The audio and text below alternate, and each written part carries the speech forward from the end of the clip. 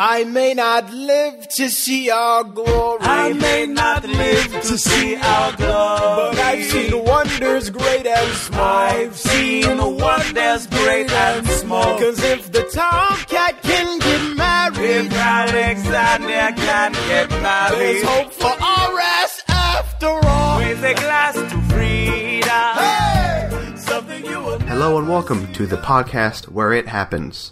It's another Hamilton podcast. It's the last Hamilton podcast you'll ever need. I'm your co-host, Marcelo Pico, and with me, my co-host is Paul Smith. Hey, Paul. Hey, thanks for having me back, man.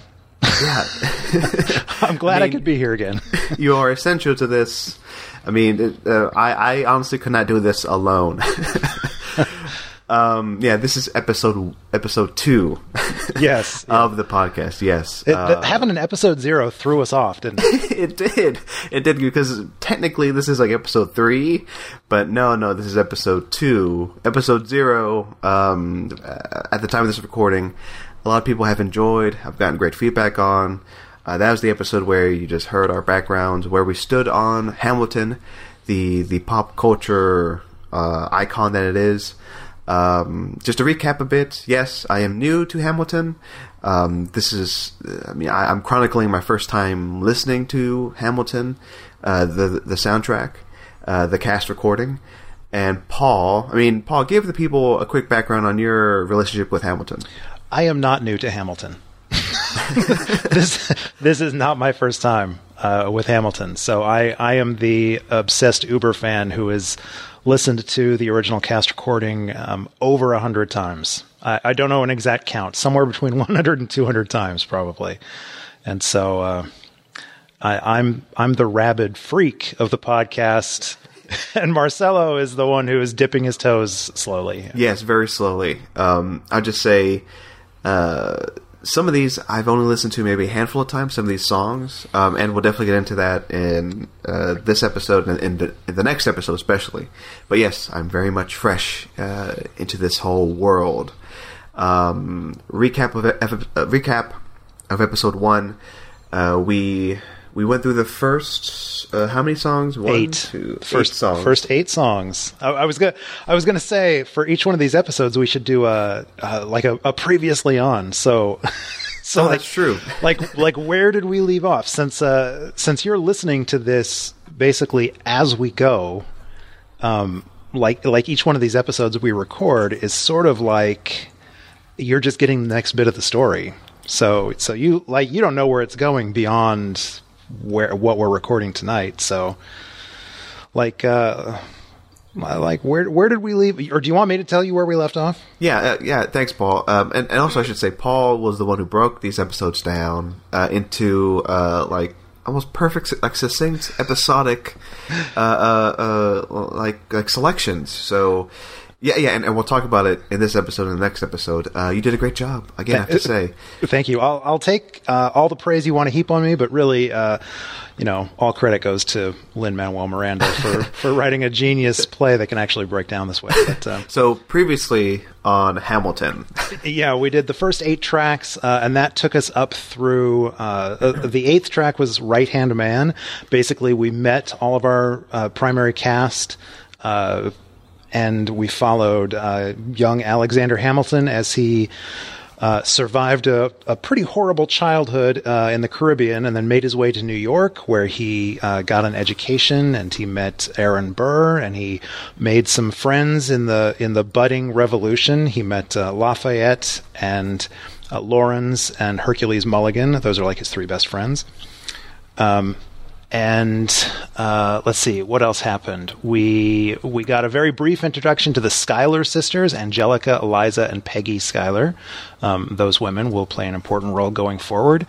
We heard just a little bit from King George, the song "You'll Be Back," where he wrote a love letter basically to the United States, or to the colonies, saying that we had a good thing going. Why are you trying to break up with me?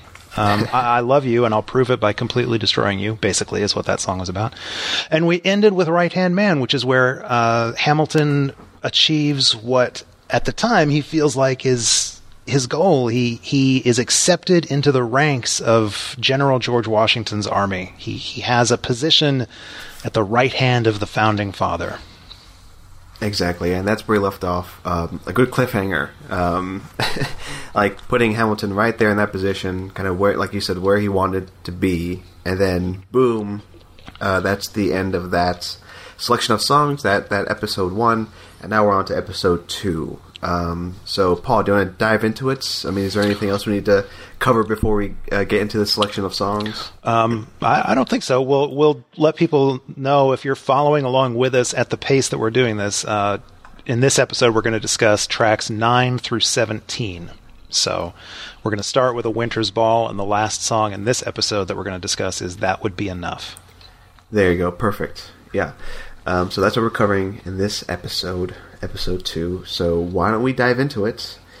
Let me play. Here it is. A Winter's Ball, Song 9. Watch this obnoxious, arrogant, loudmouth bother be seated at the right hand of the father. Washington hires Hamilton right on sight, but Hamilton still wants to fight, not right. Now Hamilton's skill with the quill is undeniable, but what do we have in common? We're reliable with the ladies. There are so many to Okay, so that was a little selection of A Winter's Ball, the first song in this selection of episodes. I just, I wish I could play it and also talk about the one part of the song I like when, well, it's Burr, right? He sets up. It very much calls back to that first song, right? That we hear at the beginning of Hamilton. Right? Mm-hmm. Yeah, it opens with the Burr narration. How does a bastard orphan, son of a whore? The very first song in the entire musical opens that way, and so does this one. Right. So it very much follows that same the same beats, the same lyrical structure, and then then he goes, but what do we have in common? We're reliable with the ladies.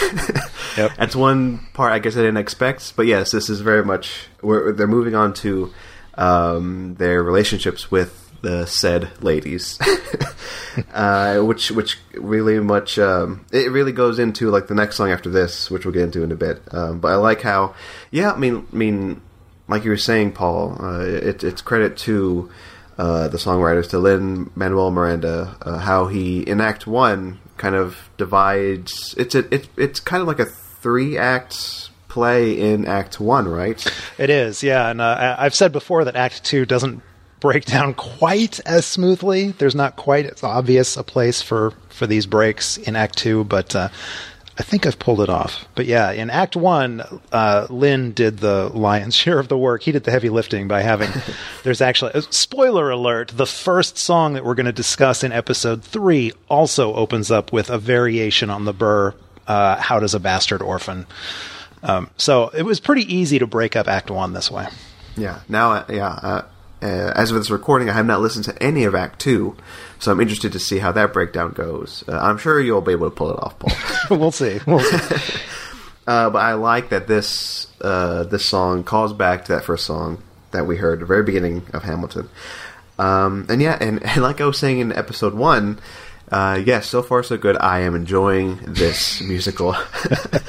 I'm very much invested in what's happening with the story and with these characters. This is Hamilton at the height of his cockiness. In Episode 1, the songs we discussed, obviously it was him as a struggling young man, and he was really enthusiastic and he wanted to make something of himself, but he was still struggling. And here, he's got a job in Washington's cabinet, and he's got these great friends, and here's a winter's ball with all these lovely ladies. So yeah, this is Hamilton at his most cocksure. That's why this whole song is about them being reliable with the ladies. Yeah, this is the bachelor party song kind of. Yeah, and it cracks me up. It's a very very short song, 1 minute and 10 seconds. Mm-hmm. But I think it does a good job about coming off of Right Hand Man. Like, yes, it's like they're diving into war and into the war struggle. Like it's a little heavy song, and then we go into the more lighthearted stuff with Winter's Ball. That I'm very much enjoying. Then we go into more of I guess in the next song they're still in the Winter's Ball. We're still a Winter's Ball is just sort of setting the stage, and then the next song is what happens there. Yeah. Yes, and that next song is song 10, Helpless. Here we go.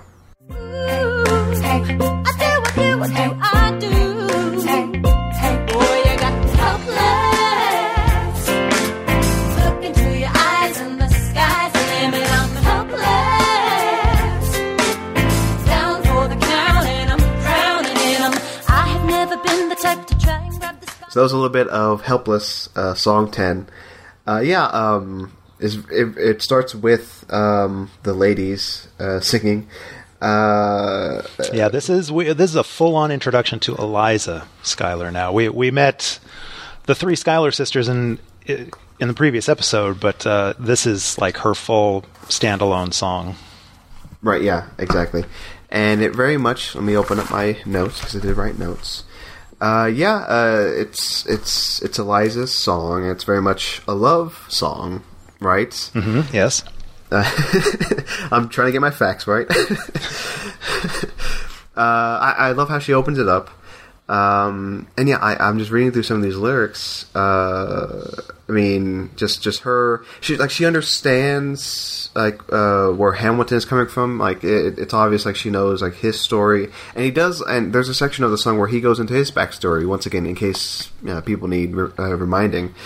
Let me jump to his part just for a bit.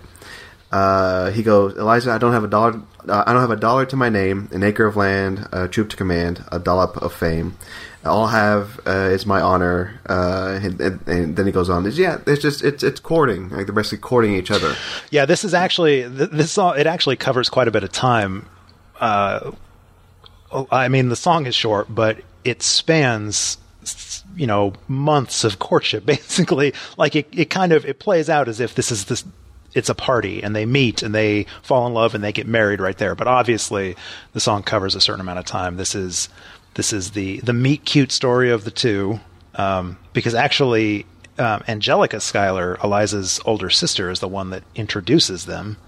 Angelica meets him first and then brings him over to her sister. So that's how they meet, and then there's the whole courtship with them writing letters back and forth, and then of course the song leads up to the blessed event, the wedding. So that's interesting, because as I was listening to this, it did feel like it was all. Well, I'll ask you this: since you saw it on stage, does it all play out at like that Winter's Ball, or does the scenery change to show the passage of time? Well, again, there's not a lot in the way of actual scenery on the stage. The backdrop and the surrounding sort of shell of the stage evokes an atmosphere. Really, the only setting on the stage are the actors and sometimes maybe props that they carry with them. But it's pretty easy to follow as you're watching it performed. Like the whole meeting Hamilton, like being introduced, and that kind of happens at the Winter's Ball, and then some of the actors step off stage and some more come on, and you can just tell that the setting changes a little bit as Eliza goes into the verse where she's talking about writing letters back and forth to him. That's sort of the next period of time in the song, and then that leads into him meeting her father and asking for her father's blessing, and that's like the final setting. Oh, okay, so. Yeah. And speaking of that, of getting the father's blessing, that's another aspect of the song I like. I like some of these lyrics where Eliza, she sings about like Hamilton meeting her father. You're asking for his blessing. I'm dying inside as you whine and dine. I'm trying not to cry. Let's see. There's one line I really liked. Because there's nothing that your mind can't do. Like, she has a lot of confidence in him. Like, she she knows Hamilton will, slay, and gets that approval, and she very much believes in him, which is it's all credit to like that love story between them.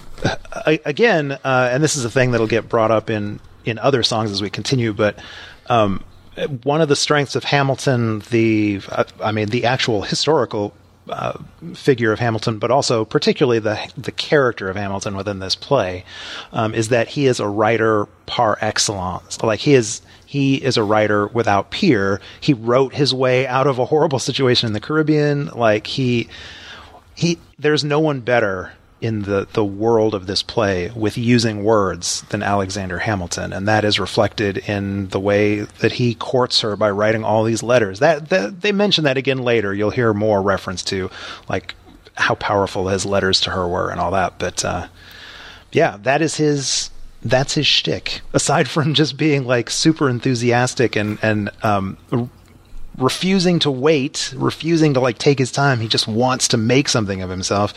There's just the fact that he is a writer and he uses the word like better than anybody else at the time. Yeah. So yeah, exactly. And yeah, we'll talk about like how that plays into his professional career and again into his love life. Like later on, I wrote down notes of like where that comes up, and I'm like, oh, that's interesting how it plays into the song and later on. Yeah, and there's something I want to say about the use of words just in the play itself, but I'll wait till after when we start talking about the next song, because both of these songs do a similar thing. So right, yeah. Actually, I mean, I think I covered everything I needed to cover in this song. I do like that it's a love story, and I'm very much connected with it. So far so good, Paul. I mean, again, I'm invested in these characters, and in the next song, it throws on another layer of what's happening in that relationship life with Hamilton. So why don't we jump into that one? Song 11, Satisfied. I remember that night, I just might forget that night for the rest of my days. I remember those soldier boys tripping over themselves to win our praise. I remember that dream like candlelight, like a dream that you can't quite place. But Alexander, I'll never forget the first time I saw your face. I have never been the same. Intelligent eyes in a hunger-pang frame. And when you said hi, I forgot my dang name. Said my heart aflame, every part aflame. This is not a... Okay, so that was song 11, Satisfied. A lot going on in this song. I just looked back at the time. It is 5 minutes 30 seconds. it's one of the longer songs. Yeah. Yeah. Like you were saying, it like the courtship happens in song 10, and then we go into song 11, is where the actual wedding happens. Right? Lawrence introduces Angelica, the maid of honor, and Angelica is there to toast the groom, the bride, and it goes into another layer of the relationship. So apparently, Angelica is also in love with Hamilton. Yes. So that's interesting. And then so jumping ahead a bit, one of my favorite parts of this song is where she goes. It rewinds. It goes back to that night where they originally met, right? Yes. Yeah. Yeah.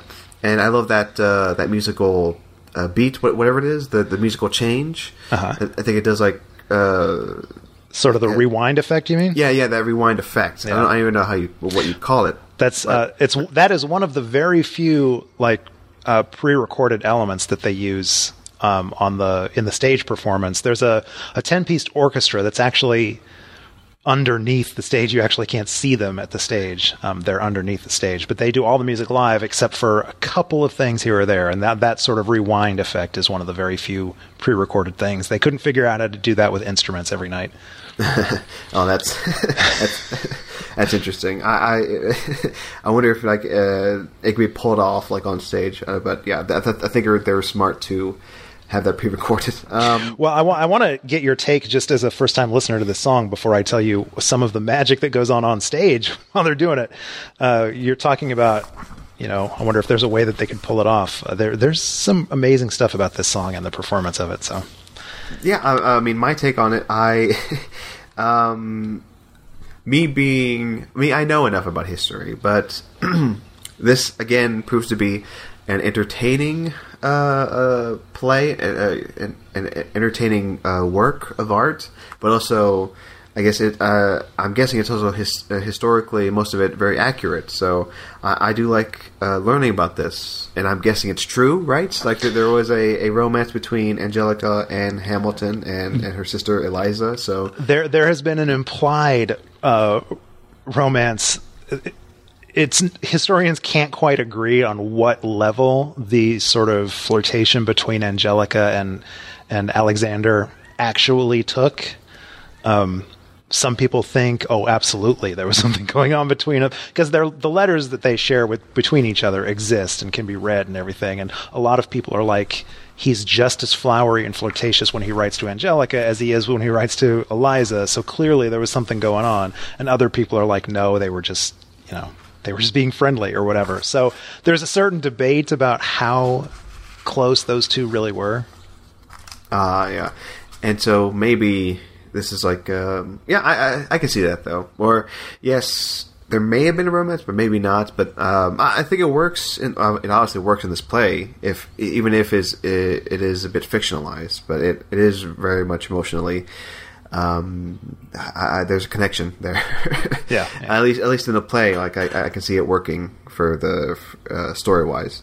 But yeah, there's a love triangle going on in this play. And yeah, I definitely connected with it. The longing, the understanding of that Angelica has. That yes, I mean, she understands nothing can happen between them, right? Because like she's her sister is married to Hamilton, so there's that longing there.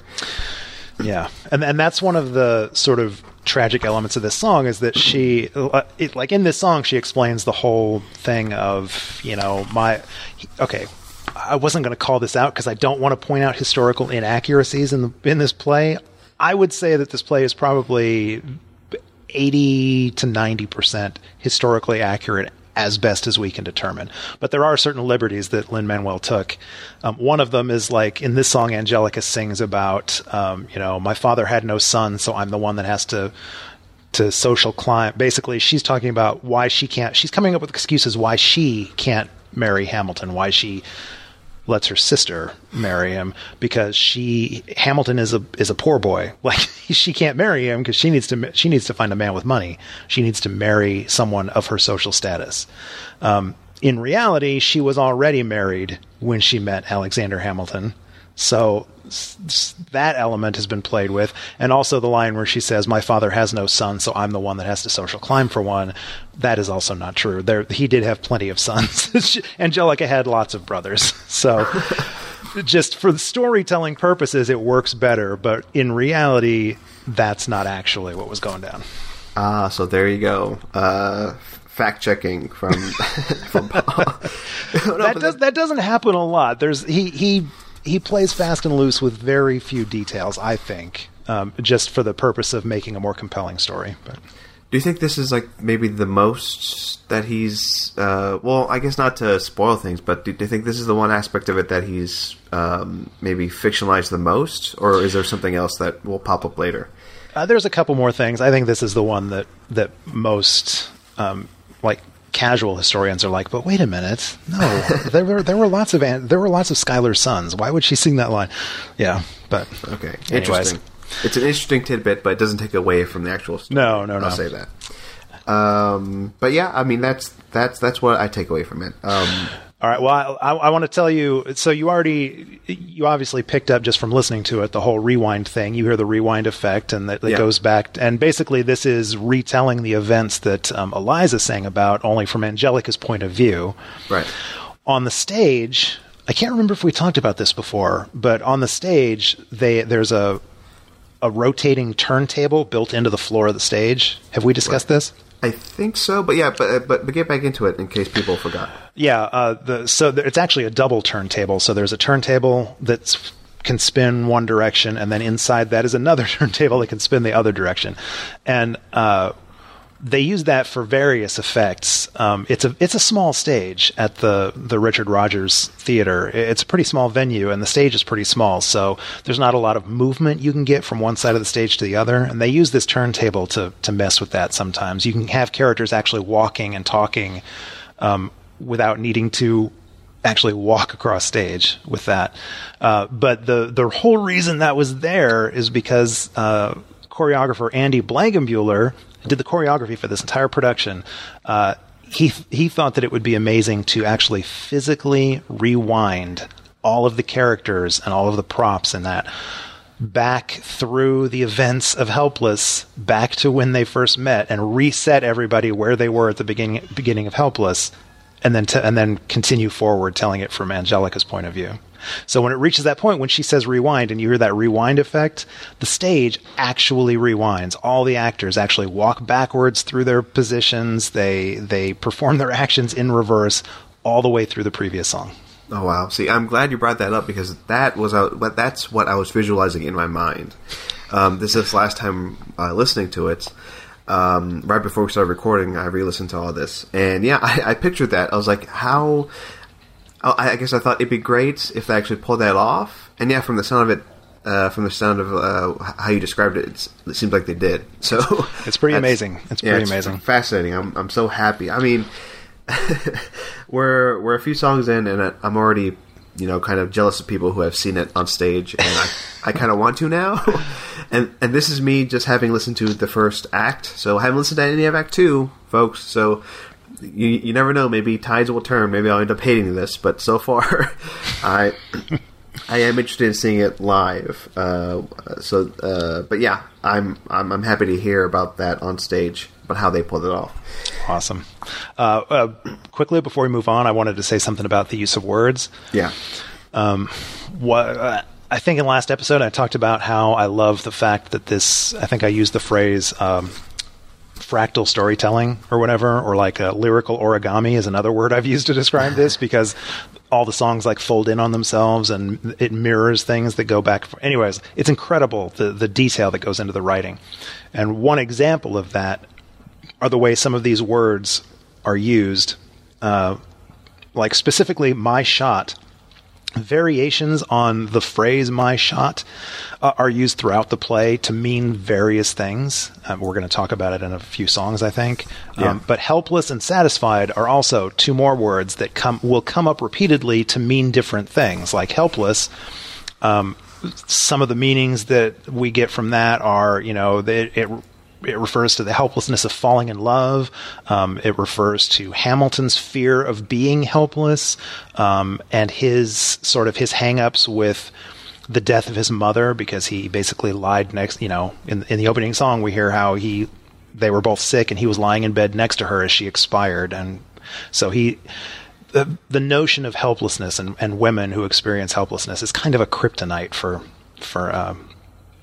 Hamilton. So that's one word that gets used multiple ways throughout the course of the play. And "satisfied" is another where it can mean different things. Like obviously it can mean, the satisfaction just in life. It can mean sexual satisfaction. And it's also a term that gets used in duels. There's the whole notion of the whole reason to have a duel with someone is to be satisfied. Like are the terms of this duel satisfied or whatever. So just some examples of how words are called out in one song and can mean something totally different in another song. Yeah, exactly. And that's, from having listened to all I've listened to, I'll just say that I really do appreciate that. I love those callbacks, is what I can plainly call them. I'm sure there's more eloquent ways of saying that. Like lyrical touchstones that come up, like through through these songs, the next few songs. In Act 1, as far as I know. Yeah. But yeah, so in the story, it ends with Angelica saying, "He will never be satisfied, I will never be satisfied." So that's the end of that song. The longing is there, of course. So that's song 11. We can move on to song 12, if that's all right. Yeah. All right, song 12, The Story of Tonight, reprise. Here we go. Well, if it isn't Aaron Burr, Sir, I didn't think that you would make it. to be sure, I came to say congratulations. Spit a verse, Bird. I see the whole gang is here. You are the worst, Bird. Ignore them. Congrats to you, Lieutenant Colonel. I wish I had your command instead of man in George's journal. No, you don't. Yes, I do. Now be sensible. From what I hear, you've made yourself indispensable. And that was a little bit of The Story of Tonight's reprise. Again, speaking of callbacks and going back to lyrics, songs we've heard before. This we've heard before, right, Paul? Right. Yeah. This was earlier in episode 1. We talked about The Story of Tonight, the first instance of the song, which was the sort of the fellowship song. It was the brothership song. It's where Hamilton first meets his 3 best friends, and they develop this bond. So this is kind of this is a callback to that. This is where we're reminded of the brothership, and brothership can mean lots of things. And in this case, it means, teasing their friend who just got married. Like, this is basically the lewd roast of their friend as he's gotten married. Yeah. And it's also the good group of the close group of friends having to sort of share a scene with Hamilton's other friend who they're not entirely friendly with. This is the brotherhood having to share a stage with Aaron Burr. And in fact, one of my favorite lines in the entire play, my wife and I use this line all the time, "You are the worst, Burr," comes from this song. And it's interesting that you say that Burr and Hamilton are friends, right? At this point, yeah, they are. Yeah, or they're like work acquaintances, or they're still, I guess, on friendly terms. I mean, friendly enough that he shows up at the bachelor party or whatever. Yeah. I don't know. I guess this is just me as a first-time listener. I still don't think they're. It seems like there's always been like this thing between them. It's not a friendly thing. They're still very much rivals, but I guess they're okay with just hanging out with each other. They're kind of frenemies. Although at this point, I think Burr probably feels that more than Hamilton does, because especially after where we ended episode 1 with Right Hand Man, that was explicitly an instance of Hamilton. I mean, Hamilton, it wasn't intentional necessarily on Hamilton's part, but that was the song where, Aaron Burr comes to George Washington to say, "Hey, I've got this, I can help you out, I've got these ideas." And just as he's about to start laying out his plans, Hamilton shows up, and Washington's like, "Well, don't let the door hit your ass on the way out, Burr." Basically, I want to hear what this kid has to say. Hamilton didn't do that intentionally, but that was an instance of Burr being shunted aside for this young kid. So at this point, I think Burr probably feels it a little more than Hamilton. Hamilton probably still thinks like, "Hey, we're cool. Yeah, and I just read through the lyrics, and yeah, this portion I wanted to talk about. And again, it's like you're saying, like it's Hamilton being like Hamilton, like he's kind of loud, maybe a bit abrasive. He really speaks his mind. Yeah. And Burr's not that. And it's the part where Burr goes into his relationship status. Right. Where he says he's in love with this woman who's married, and she's married to a British officer. Yes, and I love Hamilton's delivery of the line, "Oh, shit." Yeah. And Burr goes, "Congrats, Alexander, smile more." Again, another reference to like their conversation from back a few songs ago, right? Yeah. And then he goes, "I'll see you on the other side." And then Hamilton goes, "I'll never understand you. If you love this woman, go get her. What are you waiting for?" It's a very Hamilton thing to say, just instinctive. If you want something, go get it. Right. Yeah. But Burr's like, well, he just kind of dismisses that, and he goes, "I'll see you on the other side of the war." And then Hamilton goes, "I'll see you on the other side of the war." So, very much staying true to their beliefs, like how they interact with each other. Yeah, that conflict's still there. Like they're very much friendly, yeah, but they're very much the same people to each other. Hamilton tries to give Burr advice, and Burr just goes, "Whatever, I'm going to do it my way." Right. Yeah. And yeah, that leads us into the next song. Paul, was there anything else you wanted to talk about the reprise before we go back? No, I think that's it. Yeah. So yeah, and this next one is Burr just going through some of his background to his relationship. It's song 13. Wait for it. Love doesn't discriminate between sinners and the saints. It takes and it takes and it takes, and we keep loving anyway. We laugh and we cry and we break and we make our mistakes. And if there's a reason I'm by her side, and so many have tried, then I'm willing to wait for it. I'm willing and that was song 13, Wait For It. So it's pretty much a Burr song throughout the whole thing, right? Yeah. This is Burr's statement of purpose, basically. Right. The opening lines, Theodosia, which is his the woman who he's in love with, who is married to a British officer. I mean, you get the point. He gets the point across right away. I'm keeping her bed warm while her husband is away. Right. The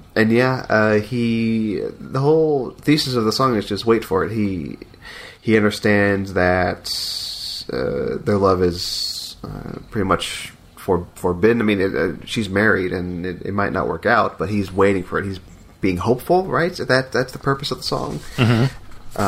So yeah, very much he's going through his own interesting love story, and I'm actually glad that it's not a Hamilton song at this point. It's a Burr song, and I'm very much grateful that we get a peek behind Burr and his life.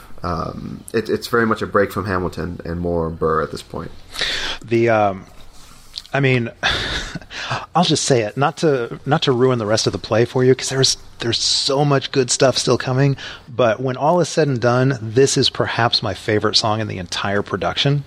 Oh wow! This song, especially like once you've experienced the entire play, perhaps we'll talk about this in the final episode when we discuss the whole thing as one whole. But fitting it in the context of the larger story, this song is as close to perfection as I think any song has ever gotten. This is one of my favorite songs ever written for any reason.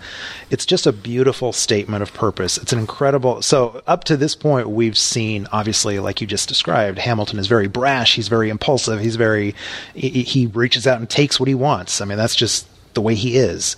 Like the way he's grown up, he sees no reason to sit back and wait for things. If you like, life is short. Don't take it for granted. Get what you want now. That is not Burr's perspective.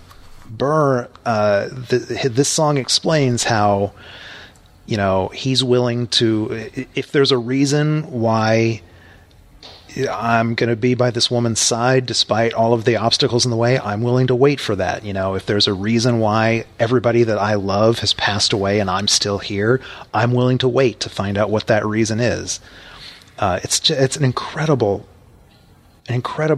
peek inside the mind of this character. Yeah, and maybe, and not to jump ahead, because people who know history but haven't listened to Hamilton yet, they'll probably know the end. It could have very easily turned into Burr being like the bad guy, right? Right. Yeah. But this and a few other instances make him to be like a full-fledged, living, breathing character. I mean, he was a human being, obviously, but here in the play, here in the story, he's very much somebody who we connect with. And we understand where he's coming from. And this song, for sure, pushes that across. Because I can see his point of view. I mean, I connect with it emotionally.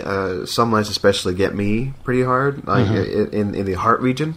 But then I also see Hamilton's point of view. I mean, he just said, I'll never understand you. You go after her, and I can see that point of view. But then Burr, his statement here is like, well, like you're saying, Paul, like if it was meant to be, then he's willing to wait for it, and that's what Burr says throughout this song. But yeah, it's a beautiful song, and like I said, it very much hit me emotionally, like some of these songs have and will. We can talk about it later too. But yeah, I do like the song a lot, Paul. I need more listens of this song in my life. I at some point in my life, I will have lyrics from this song tattooed on my body. I'm just putting that out there right now. So. There you go. It's a podcast exclusive. So yeah, a beautiful song. Again, I like that it's a Burr song in the midst of Hamilton, the musical. It's exactly what we need at this point. At this point in the story and in the songs. So yeah, that was song 13, Paul. Anything else you want to say? No, we can keep going. Let's go to song 14, Stay Alive.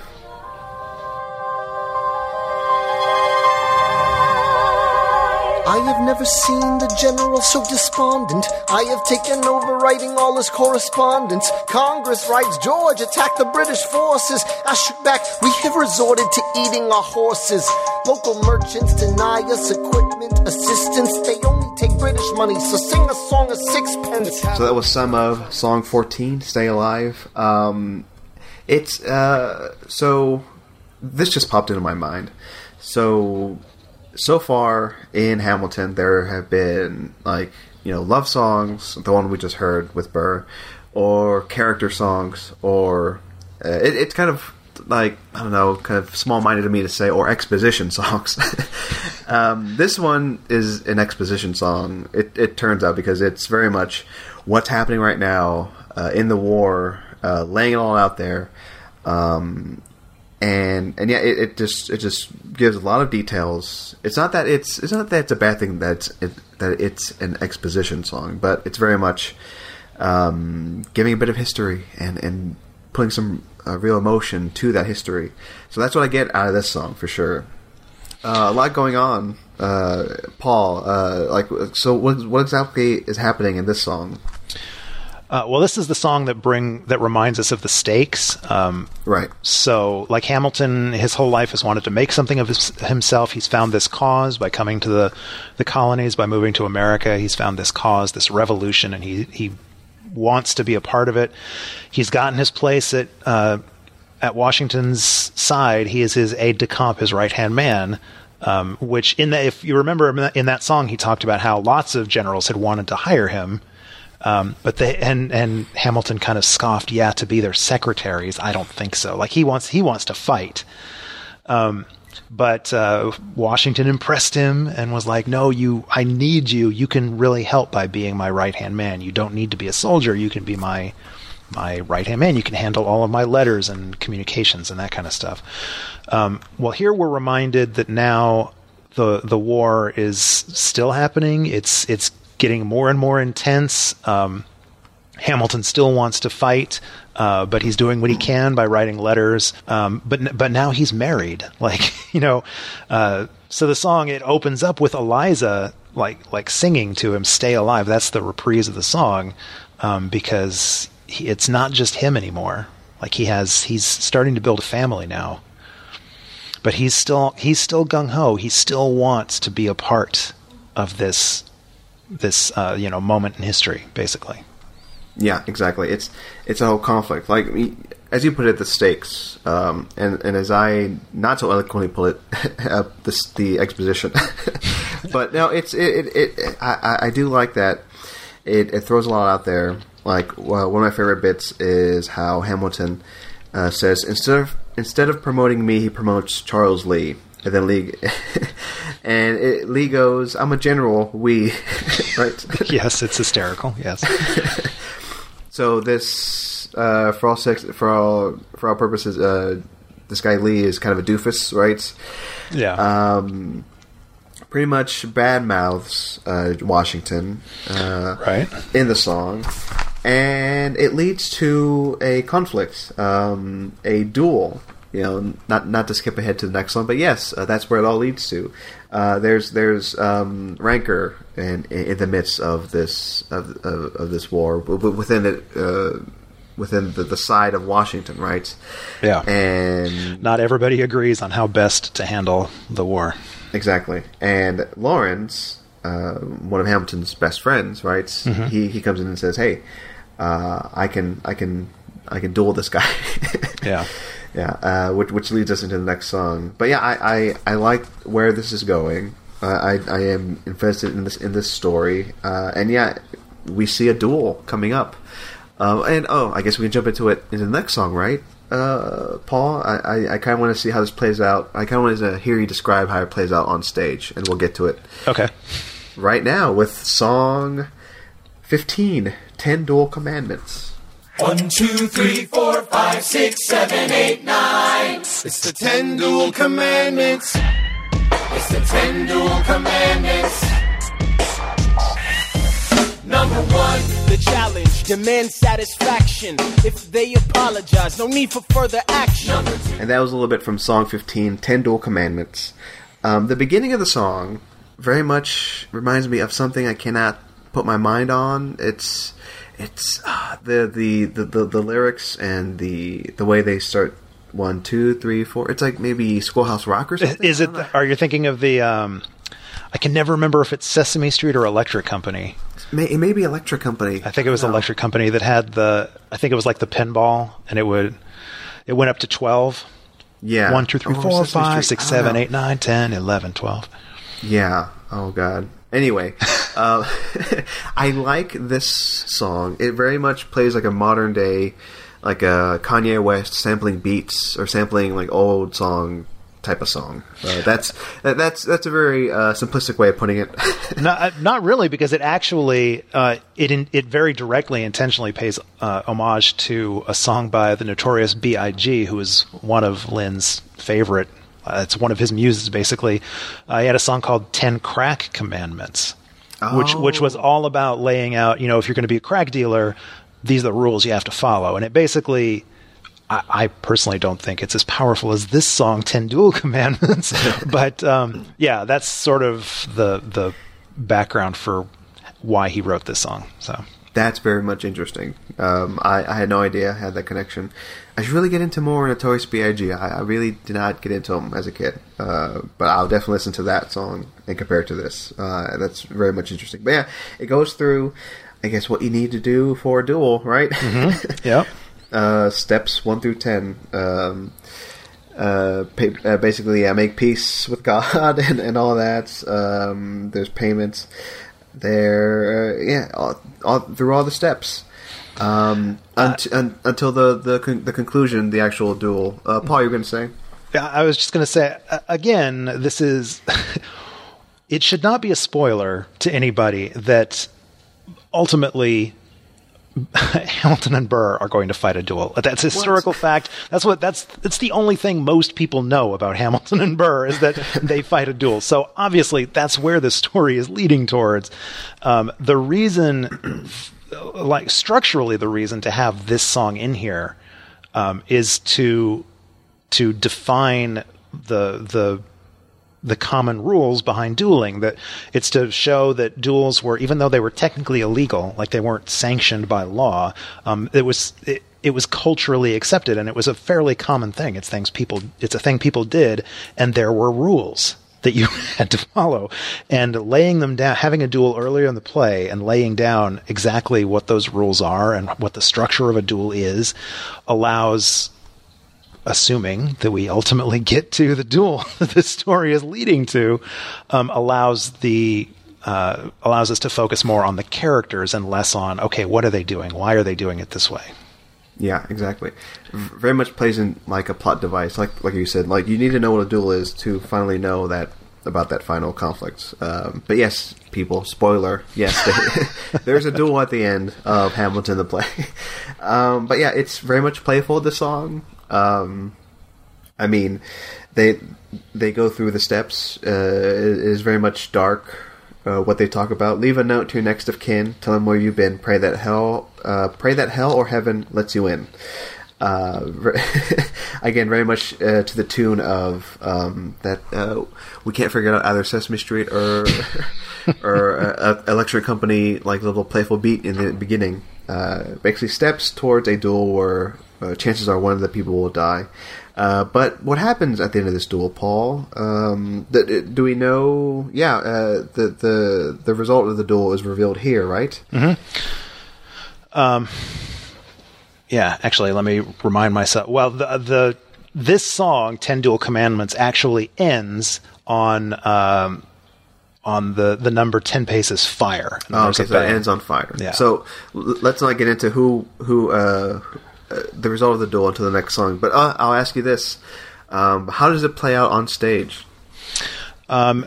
I mean, unfortunately, very sadly, I've only seen the production once. So some of the details have fallen out of my memory. I can tell you that the way that characters are costumed on this, we should mention that like all of the main characters, Hamilton, Burr, Lawrence, Lafayette, all the primary characters, they are in like full dress costumes with the The bad guys are wearing the red coats. Our guys are usually wearing the blue coats, and they look very period accurate. Although this was a great line that I read in Hamilton: The Revolution, which is the book that I think I mentioned before. Right. They were the costumer was talking about Paul Tazwell, I think is his name, was talking about the various stages they went through trying to figure out how are we going to dress these characters. Are they going to be in full period gear? Are they going to be in contemporary gear? What they settled on is period from the neck down, modern from the neck up, meaning that they're wearing period clothing, but they are not wearing all the big elaborate wigs and all that stuff. But anyway, so our main characters are all wearing the very colorful costumes, uniforms, military outfits. The ensemble, who are all the just other performers on the stage that are doing like background bits or whatever, or moving props, they are wearing, it's still period appropriate clothing, but all of their clothing is like beige. It's very plain and uncolored. And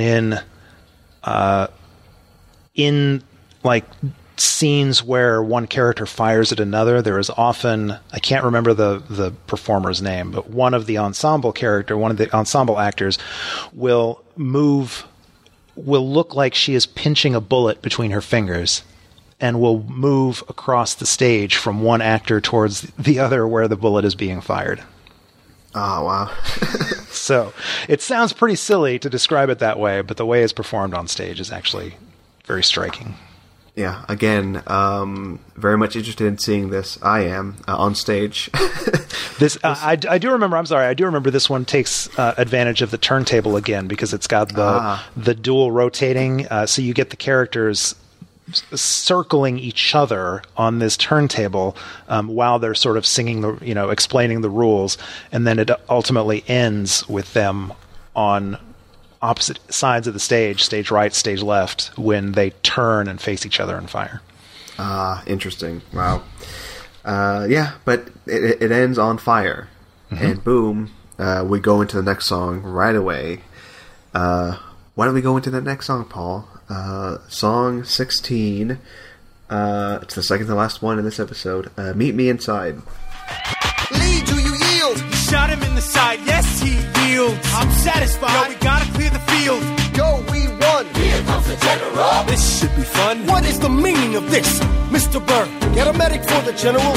Yes, sir. Lee, you will never agree with me, but believe me, these young men don't speak for me. Thank you for your service. That's right. Hamilton, sir, meet me inside. Meet him inside. Meet him inside. Meet him inside. Meet him inside. So that was some of song 16, Meet Me Inside. I was just going to say, I forgot to mention, Burr comes back in, and Burr, in the previous song, like, he is on the side of Lee, right? Mm-hmm.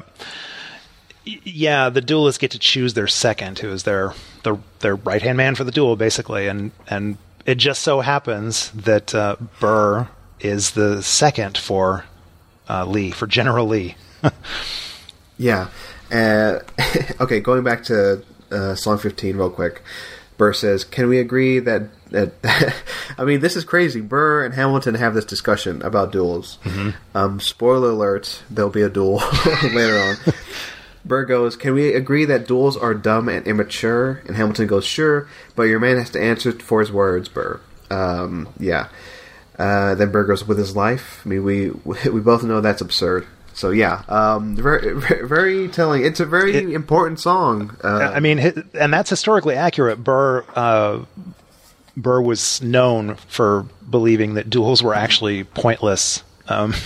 In fact, it's not covered in the course of this play, but he actually prevented Hamilton and James Monroe from having a duel at one point. He talked them out of it because he was like, duels are just stupid. There's absolutely no reason to ever have a duel, which is ironic considering what happens. Again, maybe people don't know the outcome. Maybe they know they just have a duel. Keep it at that if you don't know. Yeah. Or read a book. Why don't you? Okay, but going to song 16, right? I mean, it's right after the gunshot. The gunshots, I should say. So what happens there? Somebody gets shot in the side. I think it's Lee, right? Yes, Lee gets shot. So Lawrence wins the duel because He said, and here's the use of the word satisfied. They ask, do you yield? And Lee can't even answer. He's been shot. So Burr's like, well, you shot him in the side. So yeah, I think he yields. And so yeah. So, and of course, Washington does not take lightly this situation. Washington did not approve of this whole situation. No.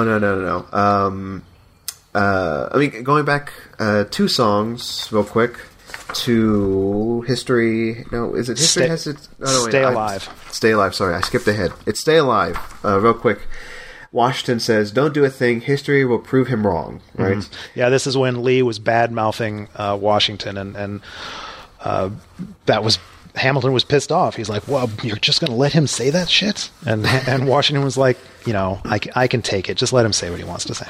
Yeah, and it's. I mean, we're jumping back and forth between 3 songs because through these 3 songs, this one duel plays out. So. Mm-hmm. So that's why we're jumping back and forth. But yeah, and then this is the conclusion. This is where Washington really just has it out with Hamilton because Washington did not want this duel, and Hamilton just went on and had it there, and Washington's not too happy. Right. Technically, Washington told Hamilton not to duel, and Hamilton didn't. Hamilton was Lawrence II. Lawrence was the one that had the duel. So technically, this is basically one of those things where the son is like, "Dad, you told me, not to do this, but I didn't. I did this other thing." Yeah, there you go. He kind of got around it, which does not that doesn't fly with Washington. So no. It's a great exchange because. Washington is really trying to rationalize. Like he's trying to really talk man to man with Hamilton, but Washington keeps using the word "son," like "son, don't do this," and Hamilton goes, "I'm not your son." Very much a modern way of what's the phrase? It's oh God, I can't think of a good way to say this. I don't know. I mean, Paul, going back to you as I try to get my words together. But it's a great exchange because Hamilton is trying his best to sort of connect with Washington here, but Washington is just not saying the right words. Well, it's more a case of at this point Hamilton really just has his. He's not being satisfied with this whole notion of sitting on the sidelines writing letters. He wants to be in the war. He wants to see the war effort have, an impact. And he's just so fired up. He's so energetic. He's so gung-ho. And Washington is really, and we're going to find out why in the next song that we discuss, but Washington is really just trying to be logical and trying to calm him down. He's really trying to make sort of a familial connection with Hamilton, which is possibly not the best way to get to Hamilton, especially when Hamilton is so worked up like this. Yeah, Hamilton's very much headstrong. He just gets caught up with the turn of phrase that Washington uses, like "son," and he goes, "I'm just son," and then it blows up when Hamilton says, "Call me son one more time." And he doesn't say that. He shouts it. Yeah, he shouts it, and it stops everything, right, for like a second. Yeah. And then Washington, just defeated with the situation, says, "Go home, Alexander. There's an order from your command." Yeah, basically dismisses him from command. Yeah. And that's where it ends. That song, Hamilton is off the battlefield, right? Is off the battlefield. Yep. To go back home to... He's basically grounded. He's grounded. And I don't know. At this point, I'm with Washington, and Hamilton for me is just too headstrong, and that's just his character, though. He wants to fight. He has that in him. But he just needs a cooler head sometimes. Yep. I don't know. That's Hamilton. That's Hamilton. You see how invested I am with these characters now, Paul? But I'm sure it's going to have a happy ending. I'm sure. Oh, yeah. It's all puppies and rainbows from here out. So that was song 16. A very much heated fight, essentially, between Hamilton and Washington.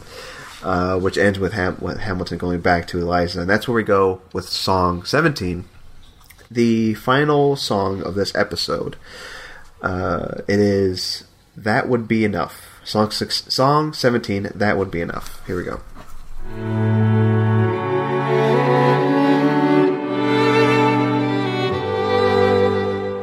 Look around at how lucky we are to be alive right now.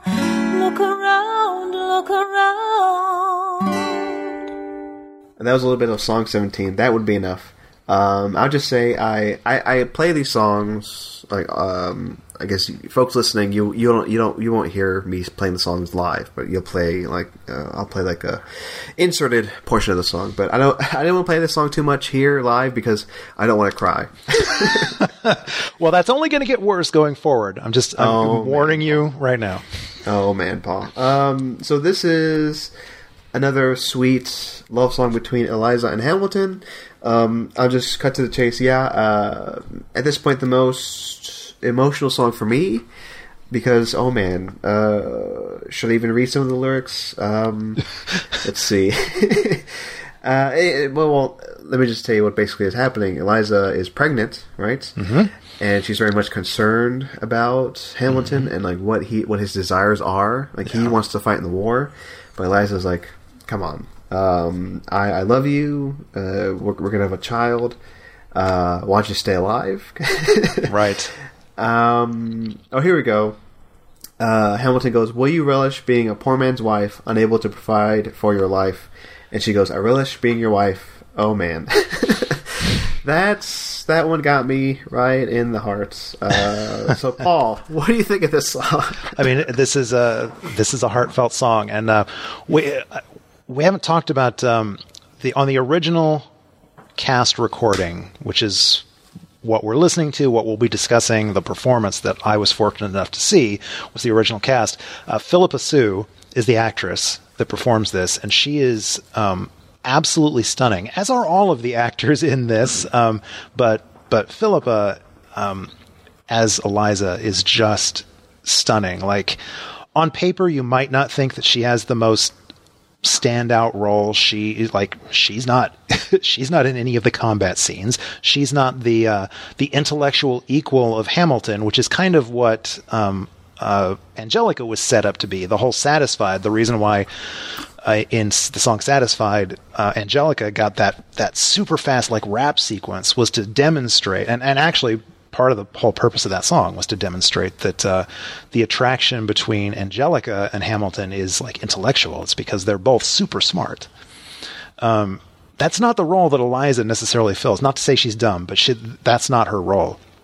Her role is to be the beating heart of this play, and this is where you start to see that she's no longer, like up till now she's been the young, looking for love. The princess is the wrong word, but now she's married. Now she has a husband. Now she's with child. She is looking to the future, to having a family. She wants her husband home with her. The war was great when it was all an abstract concept. The whole notion of revolution was amazing, but now the reality is hitting. They're about to have a child. Yeah. I mean, you kind of hit the nail on the head there, Paul. This is the song that really proves that Eliza is more than just, I don't know, because I figured the Angelica Hamilton relationship would be the one that would be the real heartbeat of the play, and this is me just listening to this all pretty much for the first time. It's kind of unexpected to have Eliza have this heartfelt moment, but it works for me. I mean, it turns her into a legitimate character that I really care for. So yeah, again, a very emotional song, a great way to end this portion of the play for me and this episode, right? Mm-hmm. It leaves us with a bit of a cliffhanger of just, I mean, she says, Hamilton, she says, we don't need a legacy, we don't need money, if I could grant you peace of mind, right? That's one of the last things she says in the song. She's basically asking him to leave the war behind. Yeah. And, of course, we know Hamilton. We know he... That's going to be difficult. It's going to be difficult. But there's this plea, this loving plea from Eliza. It's like, you have us. That for maybe any other man that would be enough. But Hamilton, he has that drive. He has that passion that we've heard him talk about. What's one of the lines he always says? Like, there's a million things I need to do, right? Mm-hmm. There's a million things I haven't done, but just you wait. Yeah, there you go. So yeah, that's where we left with here at the end of episode 2, at the end of this song 17. A loving plea and tears in my eyes. Oh man. So Paul, status reports. I'm still very much liking Hamilton. Yes. All right. It's still all working for me. Cool. And again, thank you, Paul. This is another episode, another great experience. Any last words before we give our plugs and sign off? No, I'm just I'm super grateful that that I get included in this project. I love, one of my greatest things whenever I get passionate about a thing, a piece of work, a piece of art, is sharing it with other people and watching them experience it. So I'm absolutely loving getting to sort of be here with you and watch you discover this and love it. Hopefully, knock on wood. So far, at least, love it. So far, so good. Yes, I'm grateful you could be on and just guide me through this. Again, I'm not. Maybe I should have mentioned it in the beginning of the episode for people maybe for some reason jumping in without listening to the past episodes. But yeah, I'm not a huge theater guy. I'm not a huge musical guy. But hey, like, I do recognize great art, and this so far, from what I've listened, this is great art, and I fully appreciate that. And I am fully connecting with it. It is really, it's hitting me pretty hard emotionally. Which is good. It's good. That's what art's supposed to do. Right. So, yeah, that's where we are at the end of episode 2. 17 songs in. Real quick, what are we in store for episode 3, the next episode? In the next episode, we're going to finish out Act 1 with tracks 18 through 23, excuse me. That's Guns and Ships. Song 18 through 23 is Nonstop, and that will be the end of Act 1. That's where we have the intermission before Act 2. Yeah. So yeah, that's what you're in for the next episode, folks. Listening, I'm glad you made it this far. If you're listening to this, good for you, and good for us that we've made something you can listen to. That's all I can ever ask for. Paul, plugs. Where can we find you online? Me personally, you can find on that Twitter type thing. I'm at Haunt1013. That's HAUNT 1013. I also co-host another podcast called Gobbledygeek. That's a more or less weekly podcast about all things geeky and pop culture and entertainment. And that is on iTunes, or it's at gobbledygeekpodcast.com. You can also follow that on Twitter at Gobbledygeeks with an S on the end. And yeah, you can find all of my other stuff either through my Twitter or through my other podcast. There you go. Do that, folks. As for me, follow me personally if you want on Twitter at Marcelo J. Pico for classy Jessica Chastain photos. Follow me. Hey, I'm using Snapchat as of this recording, so I do that now. It's kind of fun. I need more attention in my life. Same username, Marcelo J. Pico. Of course, follow all of our podcasts on the Talk Film Society. This one, subscribe, rate, review, all that stuff on iTunes, SoundCloud, retweet on SoundCloud. I'm not sure the exact phrasing on that. Share it. Also, the Talk Film Society podcast. Hey, what you watching? Colorado Streets. Listen to all those. The Sequelizer, Rob Trench's podcast. So many podcasts, so little time. That's the name of my new podcast. No, I'm joking. But yeah, that's it, folks. Paul, thanks once again. Can't wait to talk more Hamilton. And I can't wait for people to listen. Did we have a final word, like a catchphrase for the end for this? we should have come up with something. We should have come up with one. Hey, folks. don't something shot. Well, Don't throw away your shot. yeah, hey folks, don't throw away your shots. I'm sure other Hamilton podcasts have ended it the same way, but this one's special because I'm saying it. Folks, don't throw away that shot. It's time to take a shot. Rise up, rise up. It's time to take a shot.